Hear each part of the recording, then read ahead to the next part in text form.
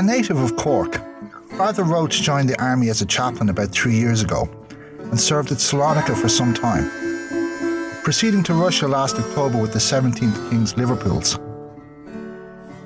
He was constantly in the firing line during the last months that followed, and in March fell into the hands of the enemy. His capture took place about 2 miles behind the front, where he and some others were ambushed by a party of Bolsheviks which had penetrated the line through a thick wood. In trying to make their escape, 3 of them were killed, and Father Roach had a marvellous escape, his outer garments being pierced by numerous machine gun bullets. Eventually he obtained shelter behind the body of a dead horse.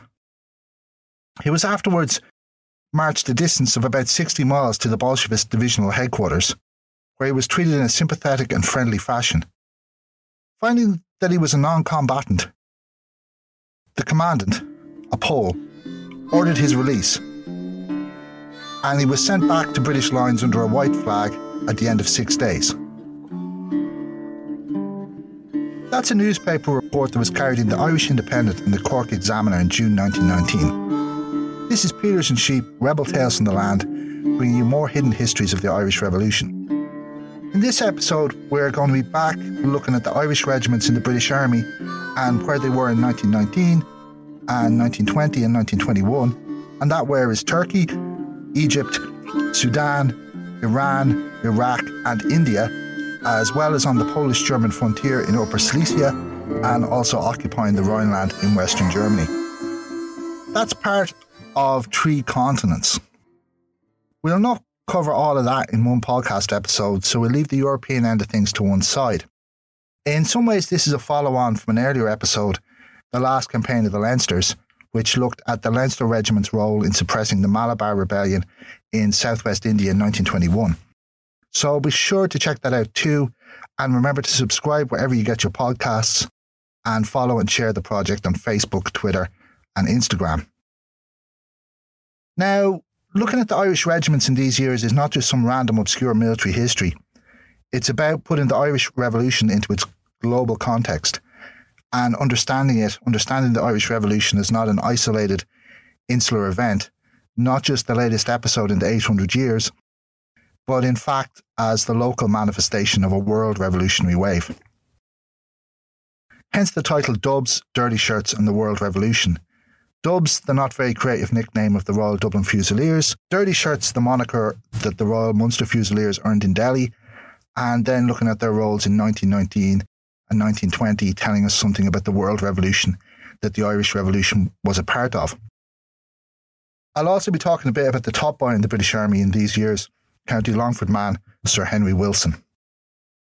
Now back to June 1919, to Father Roach, the aforementioned Dominican, and his marvellous escape from Bolshevik bullets.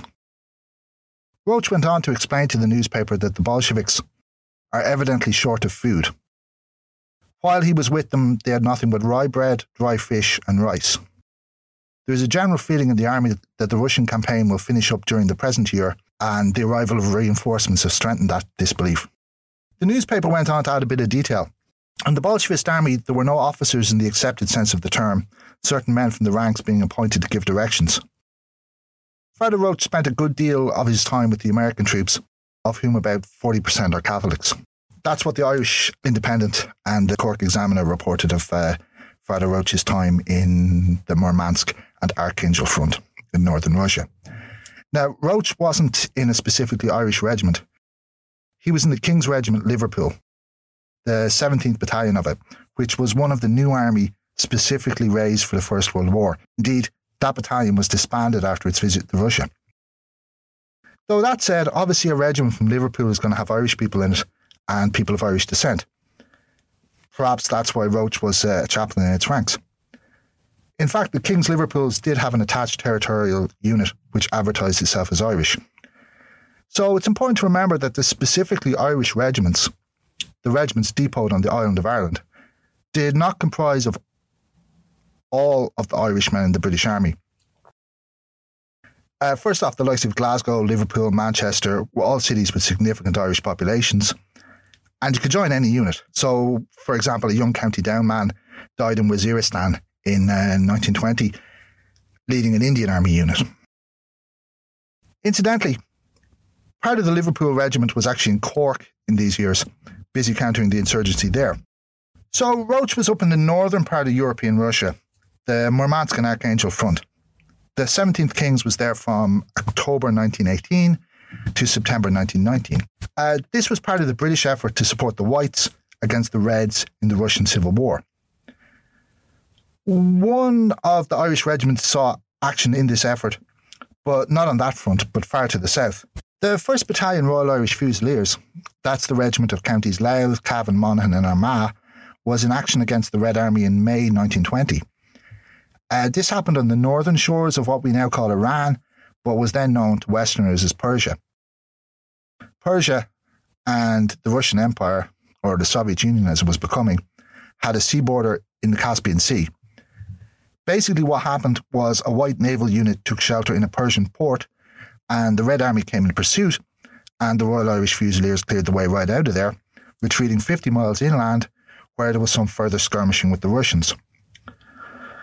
There was actually a small Royal Naval contingent on the Caspian Sea in those years, while Batum, a city on the nearby Black Sea in what is now Georgia, was under British military occupation, an occupation headed by Corkman James Cook Collis. Persia is a good example of why we cannot understand imperialism simply in terms of formal empire, in terms of actual formal colonies where the Union flag is flying over the centre of government. Persia was never a formal colony, but there was inordinate British influence in the country in these years and extensive British interests, notably the Anglo-Persian Oil Company, or British Petroleum as we call it today. Now, all of this may seem very far removed from Ireland, and indeed only distantly connected by virtue of the fact it was Irish troops stationed in these faraway outposts of empire. But in fact, nothing could be further from the truth. The Irish Revolution was part of a world revolution, not only with international influences on the revolution itself, but it was facing a state which was dealing with revolution across the globe and also busy with imposing a new order on the new world formed by the defeat of the Central Powers in the Great War. Now, that's very important. The perspective of the British government had to be one that looked at the empire as a whole, and indeed the perspective of the even wider global interests of British imperialism. That tends not to be appreciated in Ireland because we're still wallowing in the mud of how a quite conservative mid-20th century European society wanted to remember its revolution. An utterly militaristic and wholly nationalistic tale of guerrilla heroes, stories of Kilmichael and Kevin Barry. That's how an independent nation state legitimates itself. I mean, the Ireland of the 1930s, the 1940s, the 1950s, the Ireland of Fianna Fáil and Fine Gael and the Catholic Church was not going to look at the Irish Revolution from the perspective of a world revolution. But Lloyd George had to.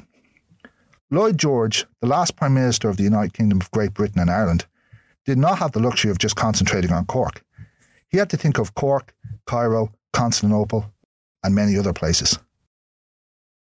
We can understand something of how things looked from the upper echelons of the British state from the scribblings of County Longford man Sir Henry Wilson. From the beginning of 1918 to the beginning of 1922, the position of Chief of the Imperial General Staff was held by Wilson. That's the highest military role in the British state. Now, so here's going to be a little bit about Wilson before we pick up the main thread again. Probably what Wilson is best known for in Ireland is being shot. Wilson was assassinated in June 1922, an assassination carried out by two ex-British soldiers, Reginald Dunn, a one-time Irish Guard, and Joseph O'Sullivan, a one-time Royal Munster Fusilier. O'Sullivan had lost a leg on the Western Front in 1917, something which likely contributed to the assassin's failure to escape. Wilson was the MP for North Down when he was shot, making him the sole sitting MP to fall to assassination in all the years between 1812 and 1979. Dunn and O'Sullivan were executed on the 10th of August 1922 in Wandsworth Prison, and their bodies were later repatriated to Ireland in 1967 and buried in Deansgrange, Dublin. Wilson's family home was razed to the ground by Dunn and O'Sullivan's comrades. So Wilson was killed as part of one Irish Civil War, the communal strife in the northeast of the island. Wilson was an advisor to the Northern Ireland government and was blamed by Dunn for what Dunn called the Orange Terror. Wilson's death helped launch another Irish Civil War, in that the British government wrongly blamed the insurgent irreconcilables of the anti-treaty IRA for his death and demanded that the Irish Free State government do something about it or they would. And this was while the British state still had troops in the territory of the Irish Free State. So that's pretty much how Wilson enters the Irish history books. But we can understand the bigger picture that events in Ireland fit into through using Wilson's career and his diaries and documents from this time. Though the thing about Wilson is he was a die-hard Southern Unionist, someone who wanted to keep all of Ireland within the United Kingdom. He eventually broke with the British cabinet over their negotiations for peace with the Irish separatists. So if anything, he probably exaggerated the importance of the situation in Ireland to the empire as a whole. From the left bank of the Don to India is our interest and preserve, is what Wilson wrote on the 5th of November 1918. That's just as the First World War was coming to an end. What he's talking about there is basically what is now Southern European Russia, the Caucasus, and the whole of what we call the Middle East or better Western Asia, including what had, up until then, been the Ottoman Empire. From Wilson's perspectives, the fire of war had consumed the Russian Empire, the Ottoman Empire, and the German Empire, leaving the field clear for the British Empire. But the subterranean fires of revolution alighting here, there, and soon everywhere meant he had to retreat from this moment of high imperial hubris. Soon Wilson would be the voice of retrenchment, the voice of holding on to the vital interests of the empire, the voice of holding on for dear life what had to be held. Wilson was unusual only in that he included the verdant pastures of County Longford as a vital interest right next on the list to the Suez Canal. First problem was the soldier strikes of January 1919, the most prominent events of which were the refusal of 10,000 troops at Folkestone, Kent, to embark for some corner of a foreign field. These soldiers had been home for Christmas leave and wanted to stay home. That happened on the 3rd of January 1919. The next day, on the 4th, there was a similar 2,000-strong demonstration in Dover. This sped up the demobilisation of the bloated First World War army. The government had wanted to go forward with the pretence that the war was still ongoing. So these soldier strikes in the British Army, they have to be seen in the context of the massive episodes of mutiny, desertion and combat refusal in the Russian, German and French armies. At the end of the month, the end of January 1919, at the opposite end of Britain, there was the 40-hour strike in Glasgow, which was an unofficial action led by the Clyde Workers' Committee for a reduction in the working week to 40 hours from 54 hours. The official National Union representation had agreed a 47-hour week. This reduced working week that the Clyde Workers' Committee was fighting for was advocated for specifically as a means of providing employment to discharged ex-servicemen. So by the 30th of January 1919, 40,000 workers in the engineering and shipbuilding industries in Clydeside were out on strike. They were joined by electricity supply workers in Glasgow and 36,000 miners in the Lanarkshire and Stirlingshire coalfields. On 31st of January, there took place the Battle of George's Square and a day of clashes between the strikers and the police known as Bloody Friday. There was then a request for military assistance from the local authorities and the deployment of as many as 10,000 troops, including a detachment of 6 tanks. Now, events in Glasgow were parallel to some degree in the contemporary strike for a 44-hour week in Belfast. In early March 1919, there was the beginning of the Egyptian Revolution, with riots and mass demonstrations in response to the arrest and exiling of nationalist leaders. Meanwhile, in India, there were protests against the Anarchical and Revolutionary Crimes Act of 1919, piece of repressive legislation continuing the World War I curbs on civil liberties. The infamous Amritsar massacre of the 13th of April 1919, which killed almost 400 or over 1,000, depending on whom you believe, was aimed at a demonstration called in protest at the arrests of activists who were opposing this repressive legislation. It was in response to this repressive stance of the government that the mass non-cooperation movement of 1920 to 1922 was developed in India. By August 1919, Wilson was writing of the need to be sure that we have troops we require to keep our 4 storm centres quiet: Ireland, Egypt, Mesopotamia and India. Lloyd George had just announced a curtailment of military spending in favour of social programmes, for fear, as he put it, we should at once create an enemy within our own borders, and one which would be better provided with dangerous weapons than Germany. The following year, in July 1920, Wilson noted, "What is essential is concentration of forces in the theatres vital to us: England, Ireland, Egypt, India, Mesopotamia, in that order." Now we need to hold on a minute and consider that statement more closely. That's the man with the highest position in the British military. Like, he's next to the ministers in the cabinet, okay? The only way you go higher than Sir Henry Wilson is you get to an actual politician, right? That's the man with the highest position in the British military, describing England as a theatre. A theatre is military speak for the place that they'll be fighting in. Now, Wilson and the cabinet that he answered to were already operating on the basis that there would be no major European war for at least another 10 years, let alone one fought in England. Earlier that year, Wilson had set the General Staff to work on plans to address what he called mutiny and revolution in Britain. This is what he meant by the English theatre. The plan was to concentrate troops in southern England, but near to the coast so they could be moved by sea, the preposition being that strikes would have crippled railway traffic. While 18 battalions, including 10 elite guards battalions, were earmarked for the defence of London. So Wilson had gone from expanding the British Empire in November 1918 to wargaming the defence of Britain from the British in January 1920. Okay, we'll pause here now at the halfway point for some reminders. You're listening to Peelers and Sheep, Rebel Tales from the Land, and I'm your host, Terry Dunn. I research and narrate these podcasts. If you want to see some of the references and background reading, go to the project website, peelersandSheep.ie. We're also on Twitter, Instagram and Facebook, and there you'll find project announcements and various bits and bobs related to the episodes, like photographs of sites or clippings from primary source documents. So follow Peelers and Sheep on those platforms and make sure to share and retweet. This is the first of another 3 episodes on the hidden histories of the Irish Revolution. So be sure to subscribe, and if you haven't already, check out the earlier episodes on the same theme. One's looking at agrarian and labour conflict in Ireland, and one on an Irish regiment in India in 1921. Okay, thanks for listening. Now let's get back to 1919. From December 1919 through to November 1920, the 2nd Battalion Royal Dublin Fusiliers were in Constantinople and afterwards in India. The Royal Dublin Fusiliers was the regiment of counties Dublin, Kildare, Wicklow and Carlow. Despite its name, it actually had its main depot in Naas, County Kildare.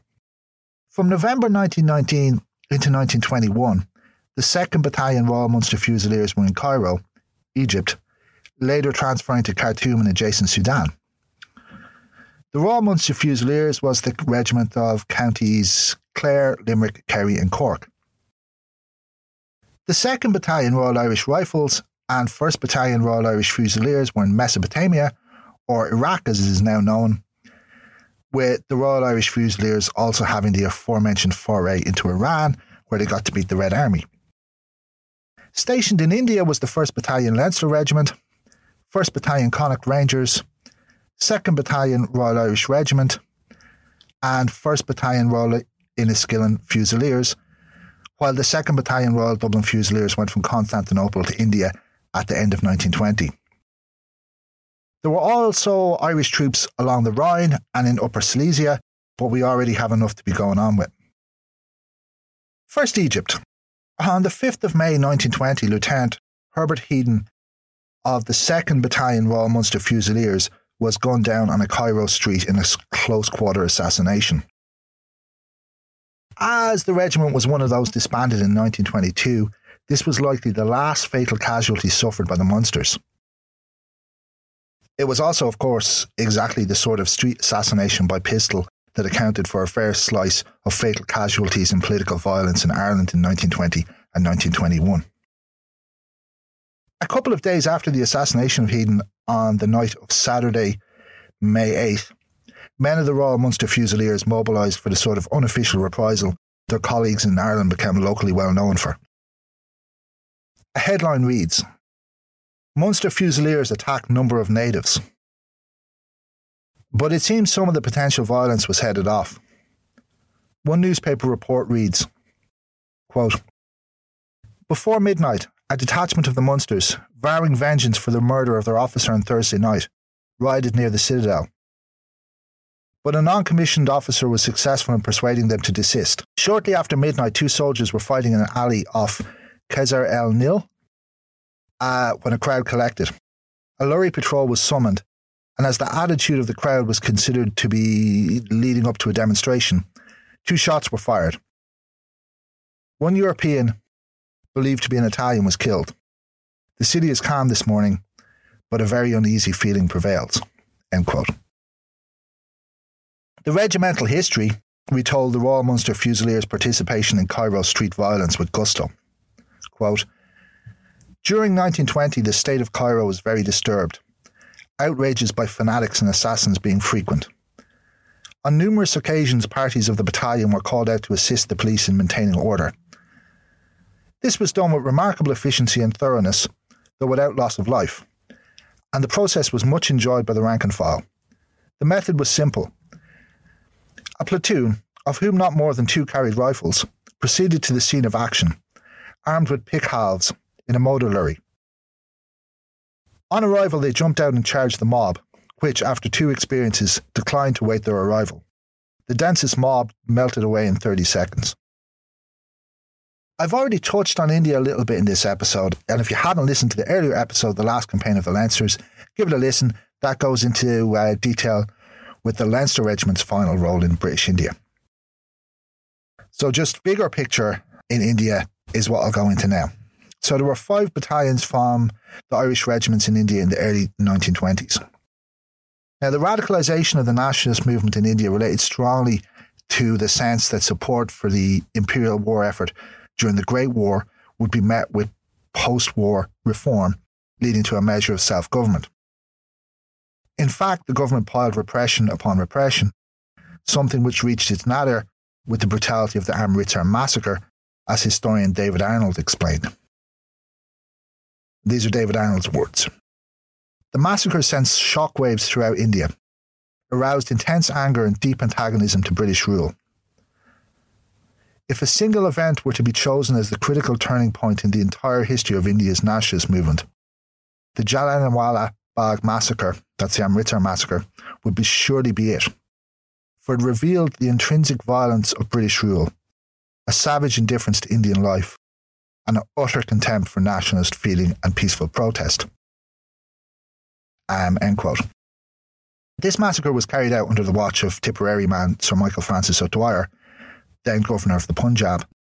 21 years later, he was to be the victim of a retaliatory assassination. So then you had the non-cooperation movement. And the non-cooperation movement meant an escalating programme of disengagement from the institutions of the empire, starting with boycotting government schools and elections, then boycotting law courts in favour of independent arbitration councils, then asking civil servants to resign their posts, and from October 1921, demanding that Indians leave the police and army. There was also a boycott of foreign manufactured cloth and an effort to re-establish domestic artisanal production. Now, all this represented a radicalisation of the Congress Party, which was the Nationalist Party. But in many ways, this radicalisation mirrored that within their Sinn Féin contemporaries, in that it was tempered with a strong dose of social conservatism. As in Ireland, so in India, there was a wider movement not controlled by the nationalist leadership. That leadership had ruled against industrial strikes and protests over access to forests. A particularly egregious grievance was the state's monopoly over forestry, which curtailed the use of forest resources by forest-dwelling communities. Likewise, Congress sought to paper over social divisions in the Indian agricultural countryside. So now to what is now Turkey. The situation in Constantinople, which the 2nd Battalion Royal Dublin Fusiliers was inserted into, was one where the victorious Allied states of World War I were dismembering the Ottoman Empire. Now, as is well known, this meant that Iraq, Jordan and Palestine would be governed by the British under a League of Nations mandate, and likewise Syria entered the French orbit. However, the planned carve-up actually went further than that. The territories contained within the present-day borders of Turkey, Anatolia and Eastern Thrace, were likewise to be divvied up. There was to be a remaining rump Ottoman state. Parts of the western coast were to be given over to Greece. The Bosporus waterways between the Black Sea and the Mediterranean were to be internationalised, and independent Armenian and Kurdish states were to be established. All of this was really intended as an expansion of the informal British Empire. There were also to be spheres of influence for Italy and France.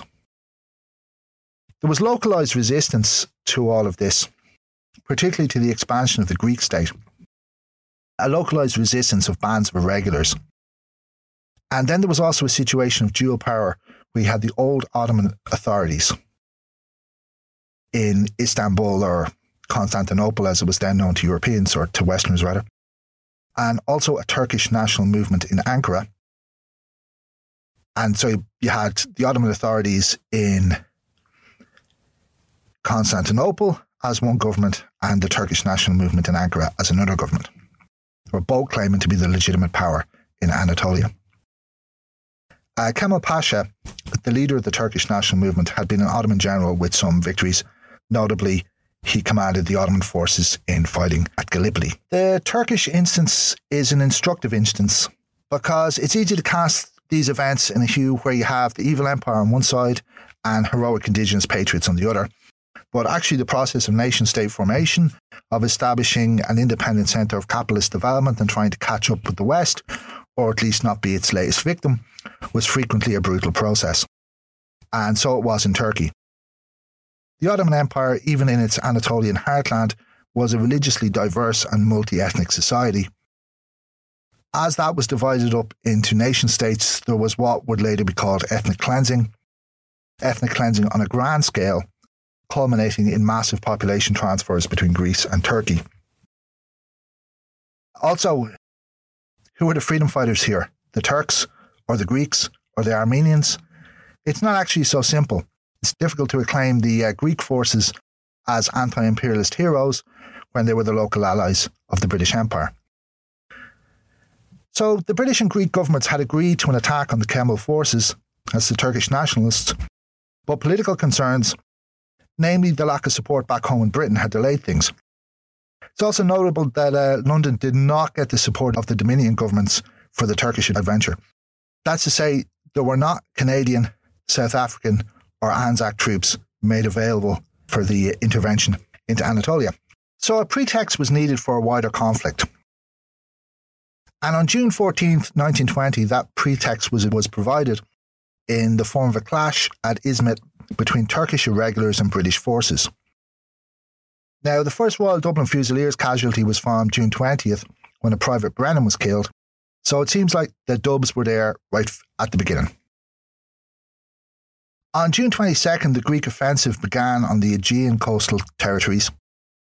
There were some joint Anglo-Greek amphibious landings, but mostly there was a lack of British support for the Greeks. Another problem for them was the dissolution of the Ottoman army, also known as the Army of the Caliphate, which they had expected to be fighting alongside. Events had the character of a Turkish civil war. Remember, as I was saying, there was an Ottoman government and a nationalist government. So there was kind of a Turkish civil war on the one hand and a Greek-Turkish war on the other. For the Greeks, militarily speaking, things proceeded smoothly over the summer of 1920. The Turks mostly just ran away. In the west, there were mostly just irregular forces. But then, on October 24th, there was a counterattack by the Turkish nationalist movement. As with the aforementioned ethnic cleansing, the context of this counterattack presaged much of the 20th century. The Turkish nationalist movement had reached an understanding with the Soviet Union, thereby protecting their eastern flank and also opening up the prospect of Soviet support. So inter-imperialist rivalry was key to understanding Turkish national independence. Not only with regard to Britain and the Soviet Union, but the French and Italians also decided they would prefer Kemal Pasha to what would have been a much more British-dominated Eastern Mediterranean. The summer of 1920 also saw revolt in Iraq, or Mesopotamia as it was then called. That is where the 2nd Battalion Royal Irish Rifles and 1st Battalion Royal Irish Fusiliers were stationed.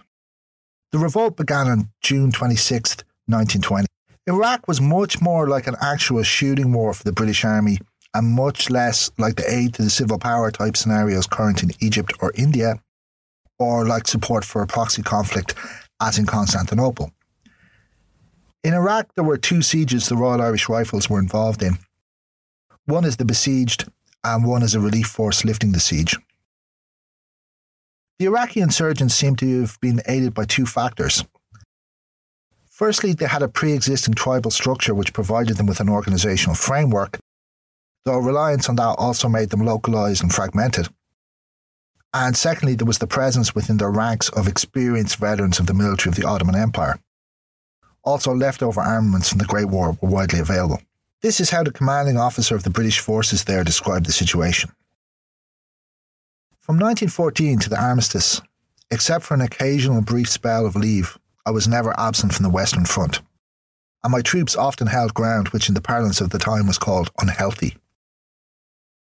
But these 12 days at Baghdad in 1920, days that seemed like years, surpassed all the earlier ones in the mental strain which they imposed. End quote. So what does all this leave us with?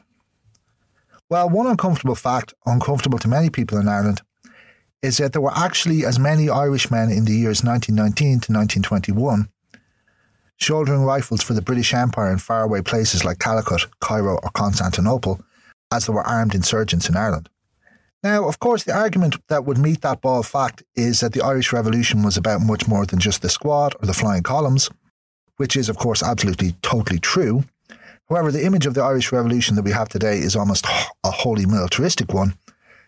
Compare the small presence in memory of, for instance, the anti-conscription campaign of 1918 with the overbearing presence of a militaristic image built around what were actually minor skirmishes, and indeed minor skirmishes which were unrepresentative of the more typical pattern of assassination and sabotage. Now, part of the reason for that militaristic image is the cultural weight of an imperialist militarism. When you see posed pictures of separatist volunteers from the 1920s, you are seeing a particular image of masculinity and nationhood, which was actually once shared with Britain and with continental Europe. Even more fundamentally, though, the journey around the world with the Irish regiments underscores the fact that the Irish Revolution happened in the international context of revolution. In fact, the scope of the British Empire takes in only parts of that context. Not only is this context not one that Ireland was somehow outside of, the rest of the United Kingdom was indeed also part of this wider international movement. Hence Wilson's plan for the mobilisation of the British military for internal security in Britain. A mobilisation which would, of course, be aimed in part at ex-soldiers. A special branch report from the time explained the fear of a situation where widespread military experience among the population put the police at a disadvantage. The Irish Revolution has to be placed into a global context, and an imperial context, and a British context. That may seem counterintuitive, if not stone mad, making the Irish Revolution British. Well, that's why these are rebel tales. They're tales that rebel against conventional wisdoms and preconceived views. But what's my case? Well, let's look at what the next 2 episodes are about. First off, we have George O'Callaghan Westrop, a County Clare landlord who was a Southern Unionist leader. That's a leader of the British nationalists in Ireland who wanted all of Ireland to remain part of the United Kingdom. Now, their big mobilisation was the Home Rule crisis of 1912 to 1914. But that was a conservative and unionist mobilisation involving forces across the United Kingdom, not just in Ireland, though obviously it was concentrated in Ulster in the northeast of Ireland.